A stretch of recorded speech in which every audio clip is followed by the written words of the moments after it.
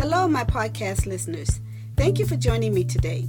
You're listening to the In Search of God's Instructions podcast. I'm your host, Shirley Vinson, and every week I invite you to join me for support and encouragement on your journey to a deeper understanding of the spiritual way that God wants His children to live. We are all in the spiritual walk of life together, but no matter the storms you face, if you search for His instructions, He will bring you through.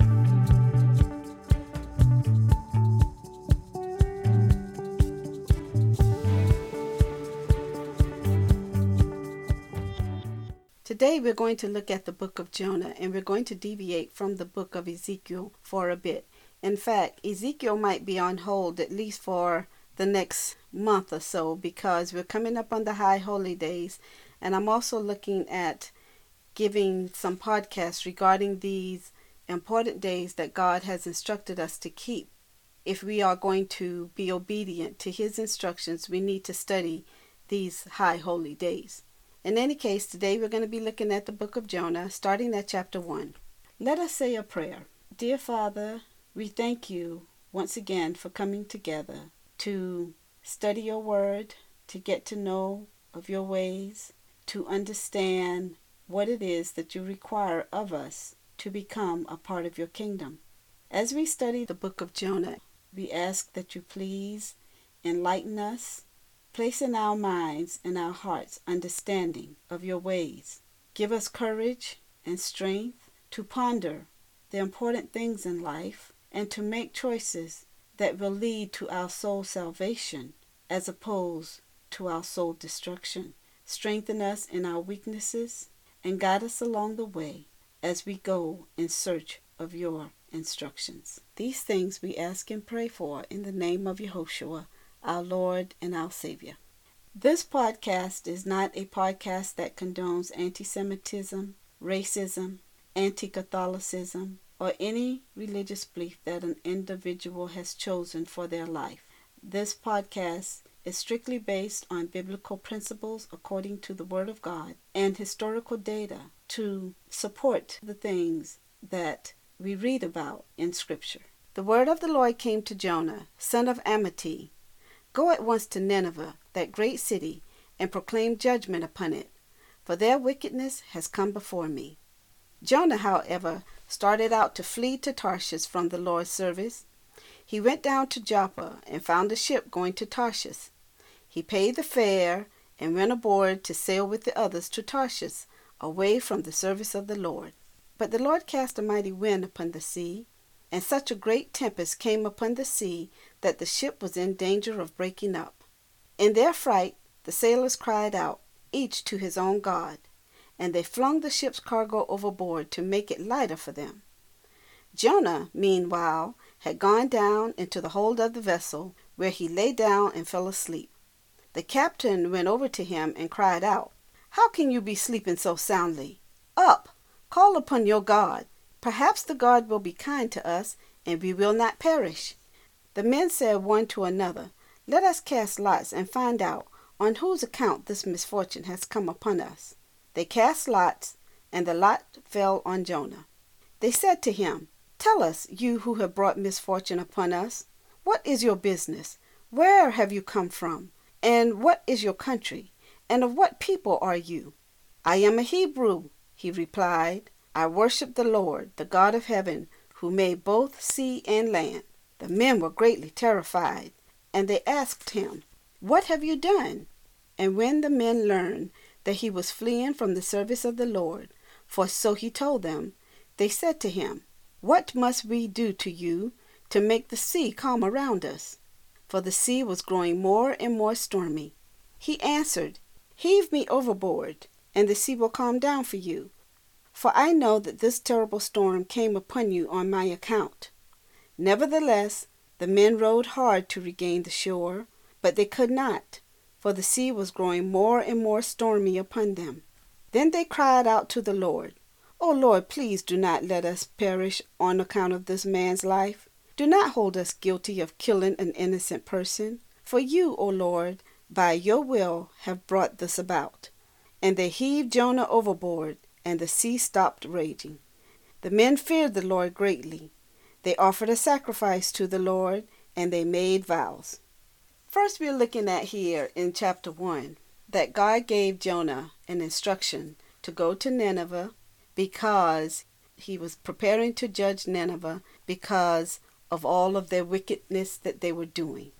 Jonah, on the other hand, decided that he was going to go in the opposite direction, away from Nineveh. So he went to Joppa and he purchased a ticket for a ship that was sailing in the complete opposite direction of Nineveh. When he boarded the ship, he went down into the bottom of the ship and fell asleep, thinking that he was out of God's sight. He was hiding from God because he didn't want to go to Nineveh. Obviously, Nineveh was a very wicked city. God had decided that if they didn't repent, he was going to destroy them. And Jonah obviously wanted them to be destroyed. He didn't care that God destroyed them because he didn't like the wicked things that was being done in Nineveh. And obviously he must have felt that if these people are so wicked that they're doing these wicked things, they deserve to be destroyed. That is the reason he decided to go in the opposite direction of what God told him to go in. And he went and he purchased this ticket thinking that he was getting away from God and hiding from God, thinking that God would not find him on this ship. I don't know why people think that they can hide from God, but obviously Jonah is a classic example of how we think today, that we can do things, and of course we have the choice to do them or not do them, but don't think for 1 minute when God gives us instructions to do something that is going to bring about the soul salvation of other human beings. Don't think for 1 minute he's not going to hold you accountable or that you're going to hide from him and get out of the task that he has given you to do. You may end up not doing the task. He will eventually find somebody else to do the task, but as a result, you will surely get punished for being disobedient, for not doing what God has instructed you to do. The men were so concerned because all of a sudden the sea started roaring and they realized they were going to lose their lives.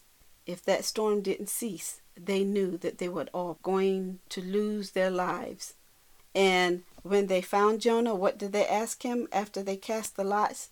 And the lot fell on Jonah, that he was the person responsible for them having the trouble on the sea that they were having. He said, I am a Hebrew. I worship the God of the sea and of the land. Meaning, he worshiped the Almighty Creator of all things in life. These men had been praying to their own God, but apparently their own gods weren't able to help them. And then when they realized they were dealing with someone who worshiped the true living God, they knew that they were in big time trouble. So therefore, they prayed to God and said, God, please don't hold us accountable for this man's life. We just need the sea to stop roaring around us, because if the sea doesn't calm down, we're all going to perish. And your man has said that we should throw him overboard in order for you to calm the sea. So we're trusting in him that you will calm the sea once we throw him overboard. And that is exactly what they did.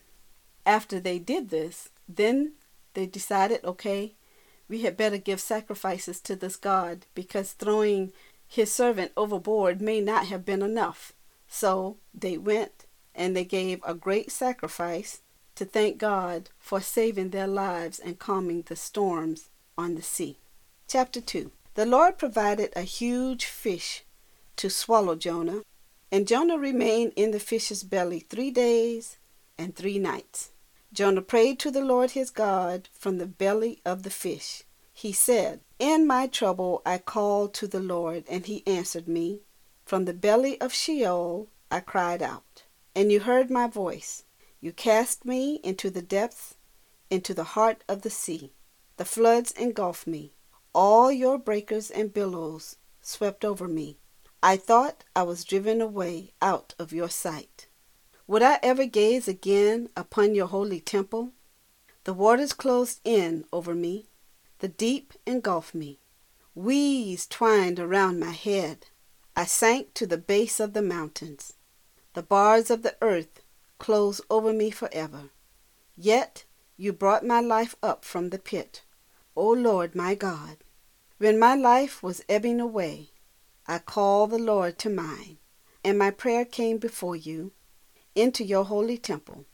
They who cling to empty folly forsake their own welfare. But I, with loud thanksgiving, will sacrifice to you. What I have vowed I will perform. Deliverance is the Lord's. The Lord commanded the fish, and it spewed Jonah out upon dry land. So Jonah is in the belly of this great fish, and I'm thinking this great fish is quite a large whale. He's in there for 3 days and 3 nights. Just as the Messiah said, in these last days that we're living in, the only sign that's going to be given to mankind regarding the times that we are living in is the fact that he will be in the earth for 3 days and 3 nights, yet his body will not see corruption, meaning that his flesh will not decay while he is in the earth for 3 days and 3 nights, because God himself, Yah himself, is going to raise him from the dead. And Jonah was trapped in the fish's belly for 3 days and 3 nights. And he says here, while he was there, he remembered Yah. So he called out to Yah, and he repented of what he had done, deciding not to go preach to the people of Nineveh. He decided, I don't want to be separated from God forever. And the fact that he is in the belly of this huge fish, and seaweed is wrapped around his head, he is breathing in the stench of what is in the fish's belly. It is darkness all around him because he has no light. And he is floating in the bowels of this fish. And surely if God does not rescue him and let him out, he will decay in the belly of this fish. He will never see the light of day again. So he decided, God have mercy on me and accept my humble plea for forgiveness. Let me out of the belly of this fish, and I will do what I said that I would do. I am your prophet. You have sent me for a mission, and I will go, and I will perform the task that you have commanded me to do. He thanked God for his loving mercy and his kindness. And when he gave praises to God after confessing his error against God, God commanded the fish to let him out. Chapter 3. The word of the Lord came to Jonah a second time. Go at once to Nineveh, that great city, and proclaim to it what I tell you. Jonah went at once to Nineveh in accordance with the Lord's command. Nineveh was an enormously great city, a 3 days' walk across. Jonah started out and made his way into the city, the distance of 1 day's walk, and proclaimed, 40 days more, and Nineveh shall be overthrown. The people of Nineveh believed God. They proclaimed a fast, and great and small alike put on sackcloth. When the news reached the king of Nineveh, he rose from his throne, took off his robe, put on sackcloth, and sat in ashes. And he had the word cried through Nineveh, by decree of the king and his nobles, no man or beast or flock or herd shall taste anything. They shall not graze, they shall not drink water. They shall be covered with sackcloth, man and beast, and shall cry mightily to God. Let everyone turn back from his evil ways and from the injustice of which he is guilty. Who knows but that God may turn and relent? He may turn back from his wrath, so that we do not perish. God saw what they did, how they were turning back from their evil ways, and God renounced the punishment he had planned to bring upon them and did not carry it out. There are several things here. When Jonah is released from the belly of the fish, God tells him again, for the second time, go to that great city and proclaim what I tell you. So Jonah went to Nineveh. It was a 3 days walk from one end of the city to the next. He started out on his way into the city a distance of 1 day's walk. And while he was walking, he says, 40 days more and Nineveh shall be overthrown. Now, I'm reading this book of Jonah to you from the Tanakh. And although it says here that after one day's walk, Jonah proclaimed 40 days more and Nineveh will be overthrown. The idea that we gather here is that as Jonah was walking, he was yelling out with a loud voice, 40 more days and Nineveh is going to be overthrown. And he kept saying it over and over again. God is going to destroy Nineveh, 40 more days. But when you read what is written from the Hebrew, it shows that Jonah was speaking quietly. He wasn't proclaiming it out in a loud voice to get the people's attention, because the Hebrew word here is spelled Sin Kaf Yod Mem, which means quiet. He was quiet about what he was saying. In the English gesture, you get the idea that he was whispering what he was saying. It gives the visual image of as if he was walking down the street with one hand at the corner of his mouth, and he was quietly whispering the words, in 40 days more, Nineveh is going to be destroyed because of its wickedness, repeating it over and over again. It's almost as if he was whispering to the ears of whoever was walking by as he held his hand up to the corner of his mouth and quietly spoke those words. And the people who were walking by as he was passing by them were listening, and they heard him. And the word started getting spread. Oh, Nineveh is going to be in trouble. In 40 days, the whole city is going to be destroyed if we don't repent of our wicked ways. Because when Jonah was speaking, he was indeed speaking in a quiet tone sort of voice and not shouting it out to the rooftops for the whole city to hear, because it also says here that the news reached the king, meaning that Jonah wasn't making such a loud cry that even the people on the streets who were guards for the king and standing in the city, even they didn't quite get it. As the people started speaking about it, that they were hearing these words from Jonah, these words got to the king's men, and the king's men brought the words to the king, and the king said, oh, we're in big trouble here. So he decides to proclaim, because he had his men go out, and they cried through the city, saying, no man or beast or flock or herd shall taste anything. They shall not graze, and they shall not drink. They can't graze, and they can't drink water. He even had the animals in sackcloth and ashes. All the people, men, women, and children, in sackcloth and ashes. He and his whole kingdom were in sackcloth and ashes, praying and begging and asking God to forgive them of their wickedness. And the king made a decree, whatever wickedness you're doing, you better stop doing it, so that we don't get destroyed in 40 days. And it also says here that even though God had said that he was going to destroy them because of their wickedness, God looked at the things that they were doing, that they turned back from their evil ways, and God renounced punishment.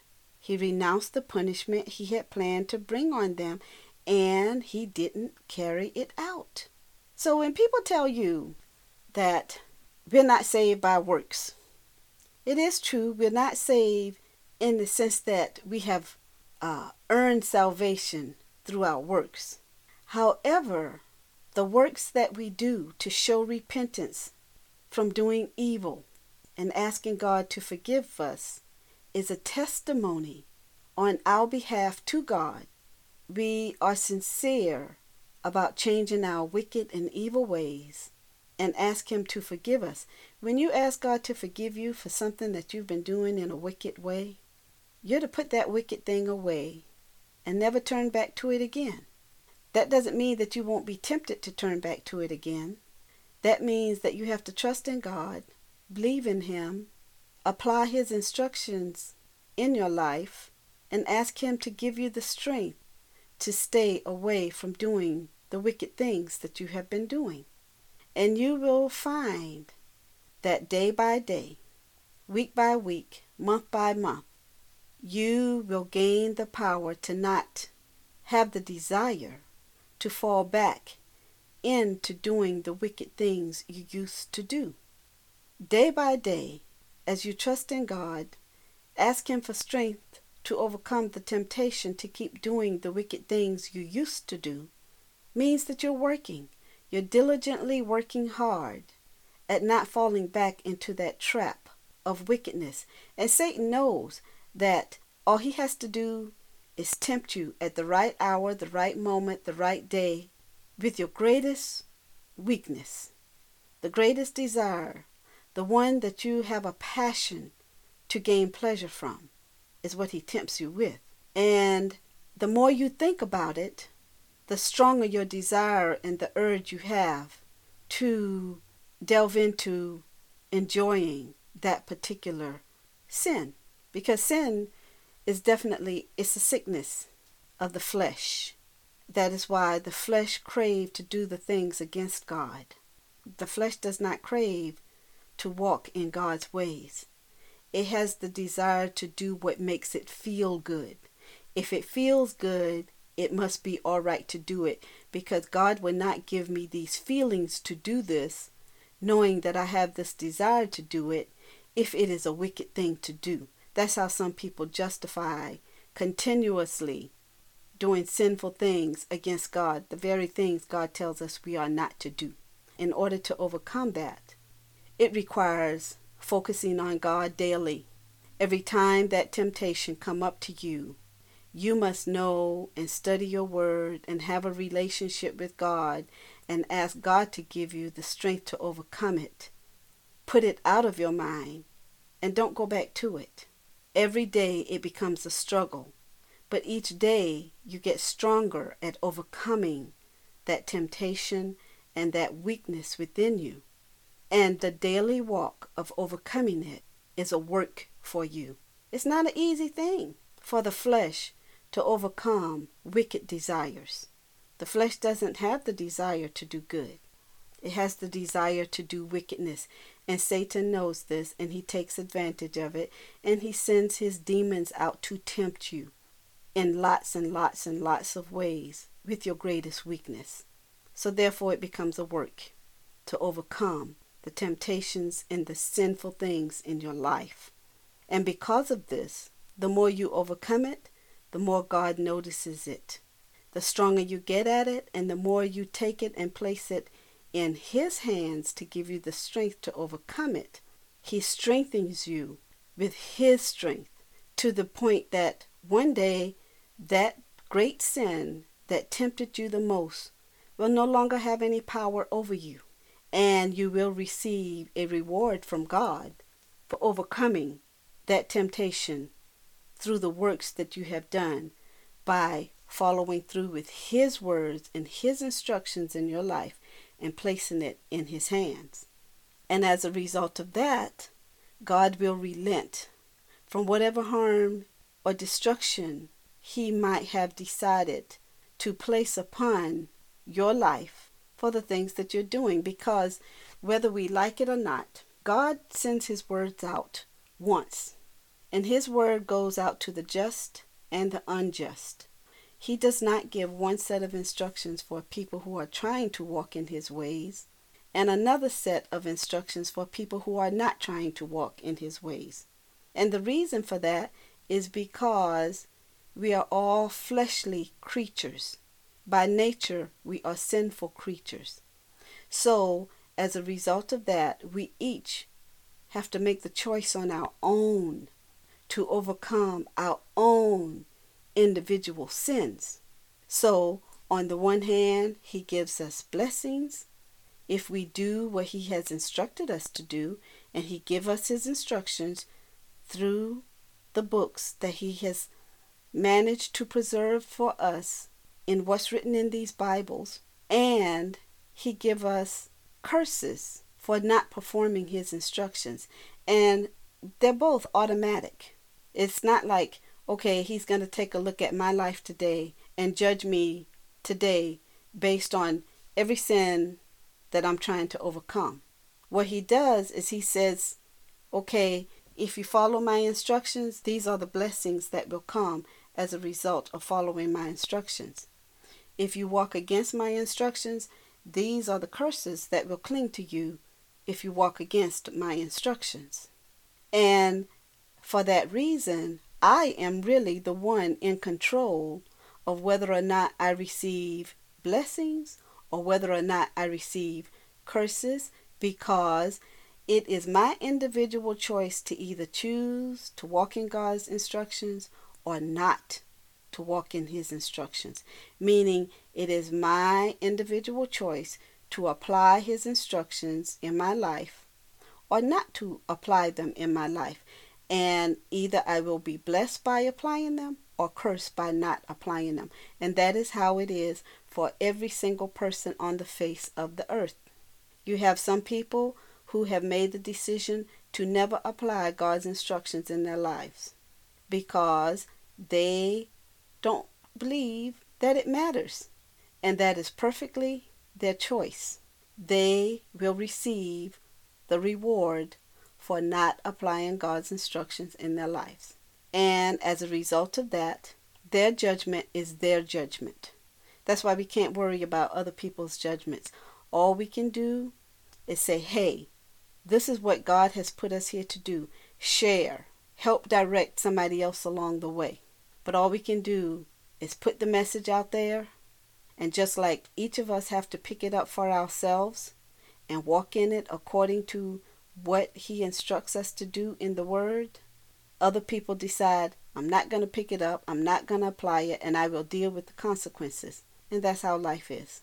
In this particular case, the king said to the people of Nineveh, you don't have a choice about repenting and putting on sackcloth and ashes and not drinking or eating until we receive God's instructions that he will not destroy us, until God tells us it's okay, that he has forgiven us for the things that we're doing. As a result of putting away these sins, while I'm king, don't go back to them. That's basically what this king is telling his citizens. Jonah did not care for these people to the point that he walked down the streets, a 3 days walk, and he quietly was saying the words, in 40 days the city is going to be destroyed. In 40 days. He didn't stand out and proclaim it to the top of his lungs and shouted it to the whole city, because you get a quite different picture here when you read how he said the words that he said in the Hebrew compared to what we're given in the English. Chapter 4.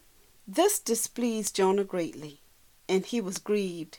He prayed to the Lord, saying, O Lord, isn't this just what I said when I was still in my own country? That is why I fled beforehand to Tarshish.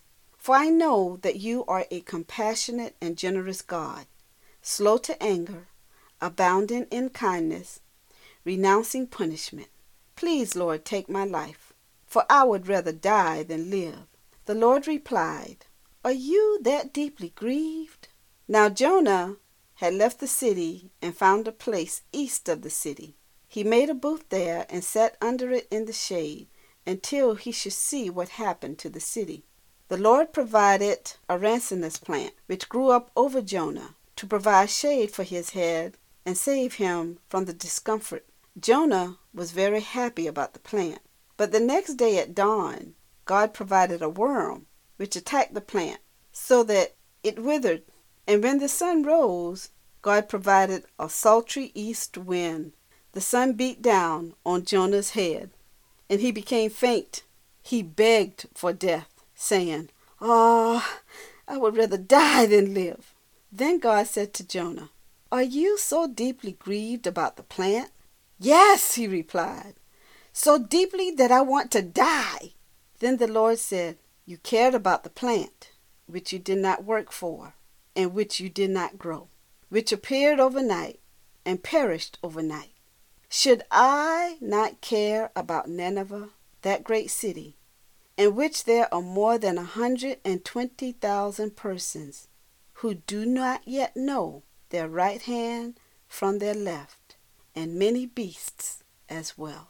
In this last chapter, we see that God is compassionate and he has a sense of humor.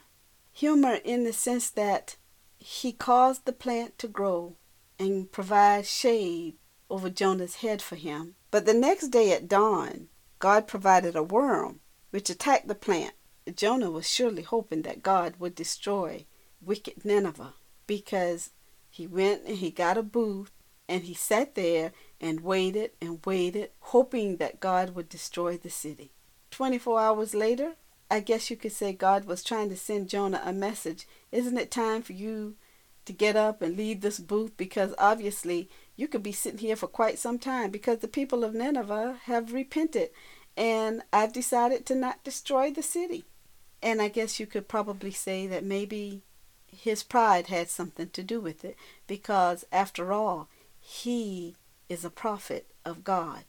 And when God says he's going to do something and God tells his prophet, go and speak to these people, Jonah wants the worst to happen, because, hey, after all, I'm God's prophet. And if God says he's going to do this, he's going to do that. Well, at the same time, God is compassionate and he's merciful. And when a person repents, he relents from bringing destruction in their life, the way he said that he was going to do. And in the end, God explains to Jonah, 120,000 persons who is not yet able to tell their right hand from their left, meaning 120,000 children would have been destroyed in the city of Nineveh because they didn't know left from right. They were innocent babes. They didn't know left from right. Children can also get destroyed in their parents' wickedness when parents don't take the time to teach their children right from wrong. So children need to have time to grow up to a certain age, to learn the difference between right and wrong. And when they reach the age of accountability and they choose to do wrong over right, then their demise for punishment is the same as any adult whose punishment will be the same for the sins that they commit. And God is saying here, there's 120,000 children that haven't yet learned my ways. Perhaps now that I'm sparing the city, the parents will do their job to teach their children right from wrong, and therefore spare the lives of their own children. And hopefully those children will grow up to have children who will teach their children right from wrong, from one generation to the next. And he also said here, besides this 120,000 that didn't know their left hand from their right, were also the beasts. And the beasts can't talk. The beasts are at the commands of the human race. And if the beasts are going to be destroyed, it's because of the things that the humans around them are doing, because they don't have a choice. They can't say yes or no. They can't say, I'm going to pack up and gather all my hay and all my straw and whatever food I need to carry with me, and I'm leaving the city. The beasts don't have that option. So they get destroyed too. To spare the innocent children, spare the animals, and give Nineveh a second chance on God's part. And if that isn't mercy and compassion, then I don't know what is compassion. And that is how God is with us today. We are living in the last days. And he has said to us over and over again, repent, repent, repent. Regardless of whether or not you accept this. The truth is, when I tell you that we are living in the end of the last days, I know you may think we've been hearing this message since my grandparents' day and my grandparents' great-grandparents' day. And it is true, you have probably been hearing this message passed down to you from generation to generation. However, your great-great-great-great-grandparents' day was not as close as we are today. In fact, it's more than just being close today. We have reached the time where all things have been fulfilled as far as the timeline that God has set to bring all things in this world to an end. And the reason we know this is because of what is written in the scriptures in Daniel, what is written in Revelation, and what is written through all of the minor prophets. God set a timeline, and he said that at the end of 2300 days, which is 2,300 years on God's timeline, certain things would begin to happen. Those things have been happening. Read the book of Daniel. Read the book of Revelation. Because now we are at the point where in the book of Daniel it tells you that, number one, God gave us the information in the statute of Daniel to show the kingdoms that will rule on this earth until the time comes when the earth is going to be struck by his rock and the millennial kingdom will be set up.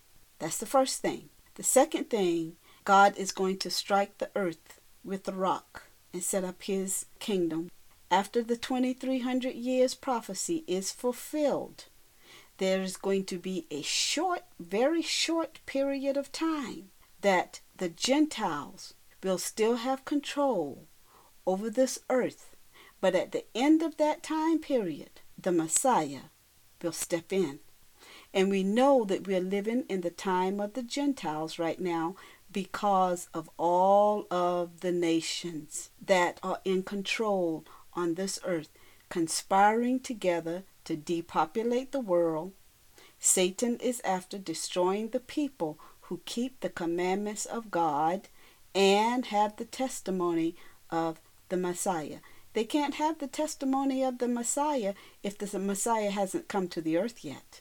But we know in all of the books, Matthew, Mark, Luke, and John, all of the books written by the apostles and the book of Revelation, we know that the Messiah has come. He shed his blood for our sins, and he returned to heaven to become our high priest and sit on the throne at the right hand of God. And God has given the kingdom over to him. And that is why he will come back to this earth to rule his kingdom. Not so long ago, I revealed to you in one of my other podcasts that I kept waking up to the sound of a door closing. I did a podcast on it to reveal to the people that the door to salvation is closing. Once I did the podcast to relay the message to you of what God was showing me of the door closing, I don't wake up to the sound of a door closing. And this is the sound of a heavy door closing. I don't have heavy doors in my house. I don't have those kind of vaulted kind of sounding doors that when you close it, it makes the sound of a huge thud and a click.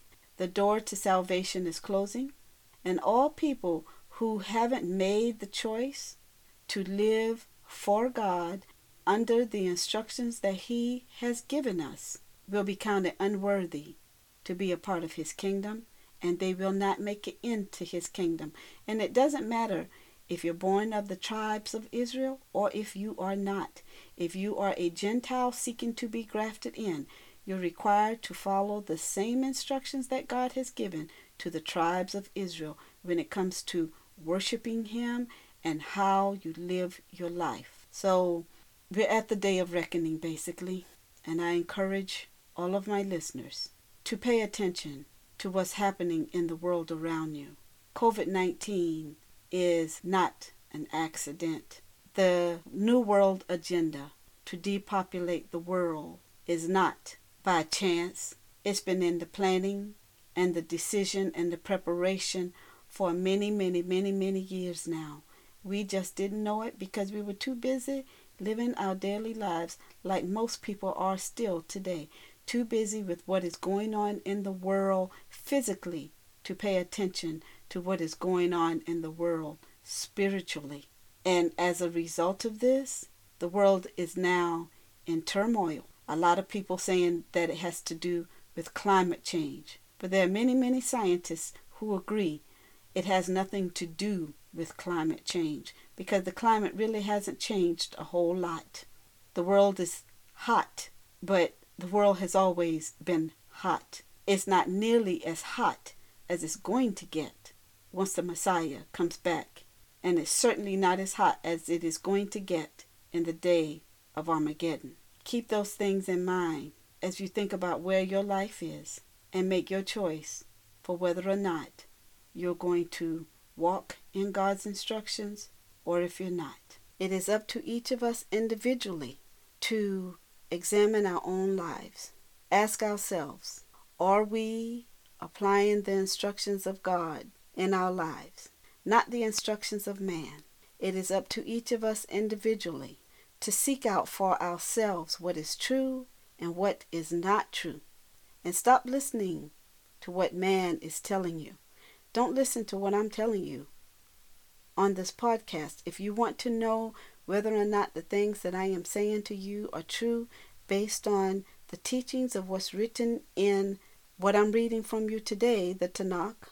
Usually I'm reading from the Holy Bible, the New King James Version. But today I felt that the Tanakh gave a more vivid picture of what was going on in the wording that was used, as opposed to what is written in the King James Version. But in any case, it is up to you to take the time to read it for yourself. Take the time to find out what God's instructions are for yourself, and make the decision about applying them to your life. Either you're going to live by them or you're not. We will each gather the reward for our own individual choice. Keep these things in mind as we get ready to go into God's feast days that He has commanded us to keep, that are now upon us within the next couple of weeks. If you are trying to grow your personal relationship with Yah, our Father, and get to know Yehoshua, our Messiah, I invite you to head over to my website at https in search of God's instructions.org/guide. I have developed a 7-step process for trying to grow your personal relationship with God. Perhaps this guide will be of encouragement to you, to help you along your way as you seek to grow closer to Him, to get to know His ways, and to live according to His instructions. May God be with you. May He watch over you. May He guide you along the way, give you understanding, insight, and discernment as you go in search of His instructions.